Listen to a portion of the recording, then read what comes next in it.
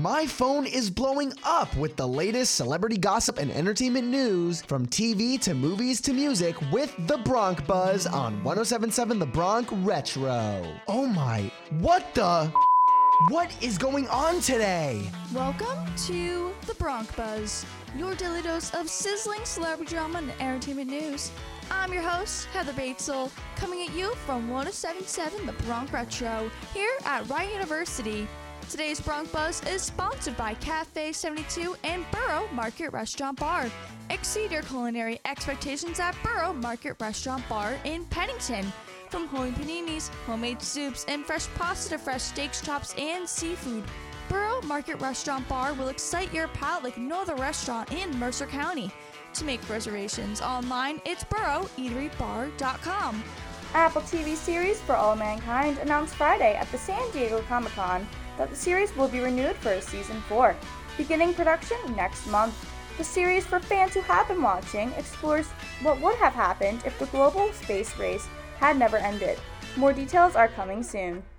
In other news, Rolling Loud Miami just happened this weekend, and you won't believe what happened to last-minute headliner Kid Cudi. During his set list, the fans were not the nicest, throwing stuff on stage at him and actually booing him as well.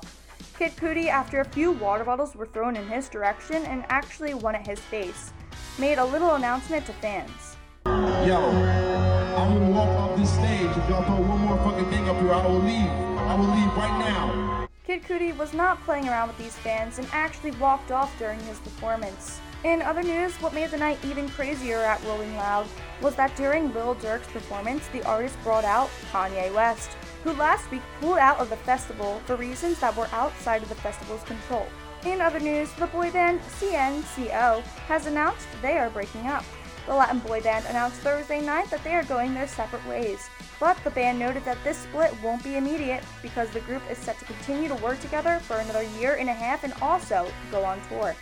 That's all for today. Today's Bronc Buzz was presented by Borough Market Restaurant Bar and Cafe 72.